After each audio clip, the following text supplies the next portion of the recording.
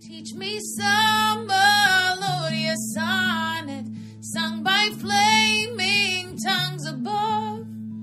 Praise the mount I'm fixed upon it, mount of God's unchanging love. A restless sleep. That's what she complained about. A restless sleep. The messenger came to me that afternoon with word from my wife. I have had a dream, she said, concerning this righteous man from Nazareth. Have nothing to do with him. A restless sleep, she has no idea. Since that dream of hers, I've had nothing but restless sleep. Even now I know I will lie down again tonight for yet another restless, fitful sleep. Thoughts of that righteous man, that Jesus, consume me. Now bear in mind, I did not nail him to that cross. He wasn't crucified by my hands. I went to great lengths to make that clear, illustrating it in fact so that all would see, so that everyone would know I washed my hands of that man's blood. And that was just fine as far as the crowd was concerned. His blood be on us and on our children, they cried out. No, I didn't nail that righteous man to that cross.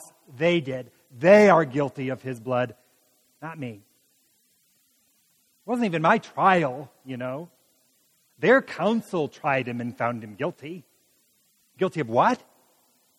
Who can say? I suspect the charge of capital treason was trumped up, a way of calling my attention to the issue, a way of swaying my own judgment, a way of making this into a political case of some kind.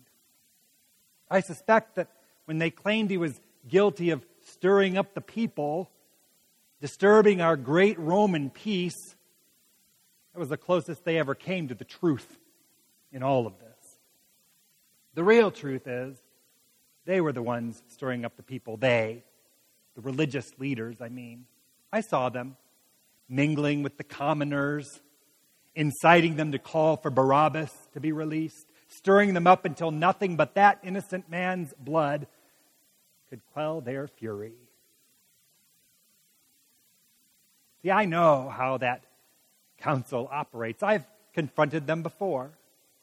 Shortly after I began my time here, I set up the traditional Roman standards all around the city of Jerusalem. You know, circles of gold fixed on wooden poles bearing the image of the emperor. I expected some resistance. To tell you the truth, I welcomed it.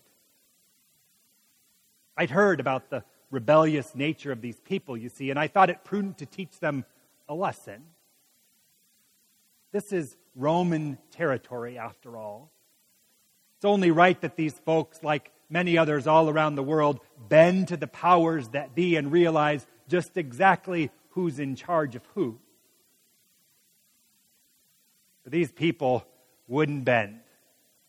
For 6 days, they protested those standards. When I stood firm in my decision, their protest grew even more intense. When I threatened them with violence, they argued more vigilantly. When I threatened their leaders with death, they never flinched. I was the one who bent. I was the one who caved. I was the one who gave in. And even that wasn't enough for them. So when I finally agreed to remove those standards from around the city, I sought a compromise by setting them up, a few of them up, golden shields here and there. Not standards, just shields. Not everywhere in Jerusalem, just at my own personal residence, and no images, no idols, as they called them. These shields simply had my name on them, and the name of Tiberius inscribed there. Still, they persisted. I was defiling their holy city, they claimed. So they went over my head. They petitioned to Rome. Word got to Caesar. Tiberius himself sent word that I should remove those shields and went on to rebuke me for causing an affront to these people and to their religion. This from the one I was trying to give honor to. Since that incident, things have only gotten worse. The Roman government, at my request, began construction of an aqueduct for the city of Jerusalem. The water supply of the city has always been a problem. Even the histories and religious writings of these people show evidence of that. When their great king, King David, king of the Jews, first conquered this city, he gained access through the water supply. So it stood to reason, at least as far as I was concerned, that these people would learn to appreciate us Romans if I offered them what we do best. That aqueduct was a masterpiece of modern engineering. Beautifully constructed, arches of stone. It carries water, a never-ending stream of it. Clean, spring water over 40 stadia from its source. I built it as a show of good faith, a gift from Rome to them. When my money for the project grew scarce momentarily, these things happen. I arranged to borrow some funds from their temple treasury, assuring it would be returned. They couldn't abide. The demonstration then that they held as I entered Jerusalem was evidence of that, evidence of their wrath, frustration, anger, tens of thousands of them rioting in the streets. This time I made sure they were the ones to bend, not me. I sent soldiers out into the rioting crowds. At my command, the soldiers removed their cloaks and revealed their weapons and their swords. My response to their insubordination of these Jews was swift. It was stern. It was bloody. They refused to bend, so I broke them. So when they brought that man, that righteous man, that Jesus from Nazareth before my judgment seat, there was no way I would give them what they wanted. They brought him here not for a trial. They'd already taken care of a trial. Their council, the Sanhedrin, had already tried him, as they have every right to do. It's rare that I even ever hear of such proceedings. This was different. This was a capital case, and I have final veto power in all capital cases. They can't put a man to death without my approval. And I relish that tiny bit of authority I have over them. They had no case against this man either. I knew that soon enough. So I looked forward to vetoing their sentence. I looked forward to letting this righteous man go free. But they resisted again. Of course they did. And when I sensed that this man's death was so important to them, expedient to their purposes, it only served to make me want to fight them, to resist them more. This time, by Caesar, they would bend. It was his silence that gave him away. His silence that proved he was no threat to the emperor. I've tried traitors before, instigators, agitators, insurrectionists. They're anything but silent. It's difficult to silence them, in fact. They usually go on and on, railing against Rome in favor of their cause. They're full of threats and bombast. But this man, none of that. He was no traitor. Seemed like he was living in or coming from another world. Whatever they had against him, it was no threat to Rome. And I told him that. I find no fault in him, I said. But those stubborn leaders, they wouldn't yield. Even after I had the man flogged, even after I had him publicly humiliated, severely punished, they refused to bend. Till finally they resorted again to threats. You're no friend of Caesar, they said. Their coy, clawing way of reminding me of the standards fiasco, and their not so subtle way of threatening to bring this case to, and my unwillingness to bend to them, to the ears of Tiberius yet again.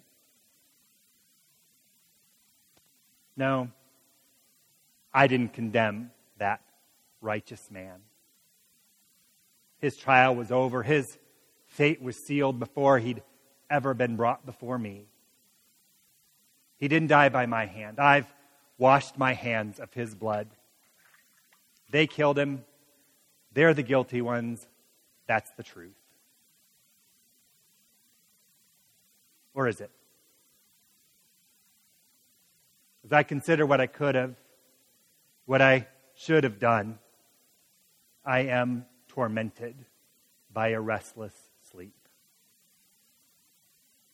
The question I asked him still haunts me now. What is truth? I didn't kill that man. That is the truth. But this is true as well.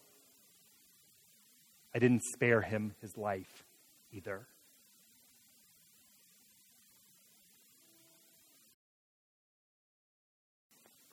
I offer a few thoughts about Pontius Pilate to you this evening. I'm not aware of anyone who would consider Pontius Pilate a hero of Scripture. But his position on the hero-villain continuum has often been difficult to locate. Some see him as the ultimate symbol of oppression and political power. Others see him as more or less innocent and doomed, a doomed pawn of Rome and the Hebrew religio-political forces. Damned if he did, damned if he didn't. And as tonight's monologue makes clear, he went to great lengths to proclaim his innocence, as politicians throughout history have done when faced with heinous accusations of crimes. There's a lot to consider, and like so many people, this either-or paradigm of hero or villain fails to capture the nuance of his role in this particular part of human history. However, my opinion is that everything we need to know about Pontius Pilate, in the extent to which he bears the guilt of crucifying Jesus, the Son of God, is revealed in his words, "What is truth?" There's a danger in misinterpreting Scripture when we determine whether or not a phrase is said out of sincerity, perhaps with a little bit of sarcasm instead. Pilate could have been genuinely, philosophically curious when he asked Jesus, "What is truth?" Or he could have offered it in a condescending retort. "What is truth?" Either way, what is clear is that he was not attuned to truth, or else he would have recognized Jesus for who he was, the embodiment of truth.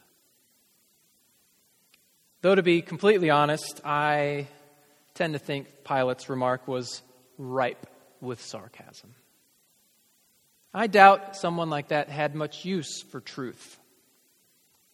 He was too preoccupied with worldly power and ambition to worry about things as inconsequential as truth. And that right there is the invitation for us today. What are we preoccupied with? What is it that blinds us from the truth of Jesus Christ? What is it in our daily lives that keeps us from seeing the light of Christ? The list is endless. And the challenge is, how do we become aware of truth that we are blind to? Well, we took one step in the right direction earlier this evening when we engaged in the liturgy of confession and forgiveness. Whether it's on a Wednesday or a Sunday morning, a regular old Sunday or a high holy day, the confession that we provide in the course of a worship service is not an exhaustive list of the ways that we have sinned against God and one another. Rather, it's an invitation to think deeply about the extent to which each one of us is blind to God's truth in our daily lives.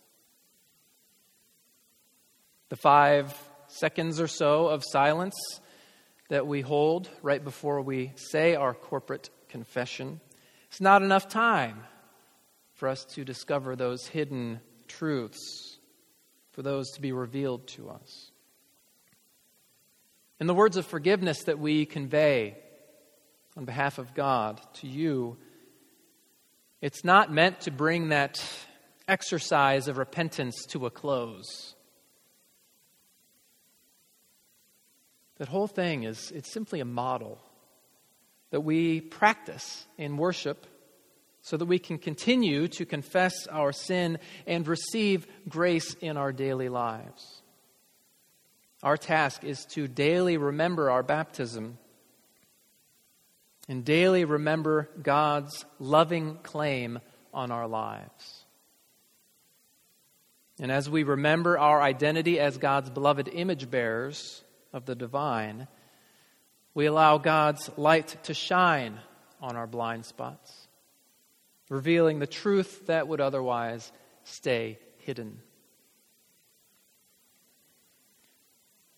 Pontius Pilate is an example of how one's inability to tend to truth in one's life can have deadly consequences. Pilate's no hero. He's no villain. He's each one of us. And the extent to which we admit that opens up the truth of God's love and grace in immeasurable and life-giving ways. Let us pray.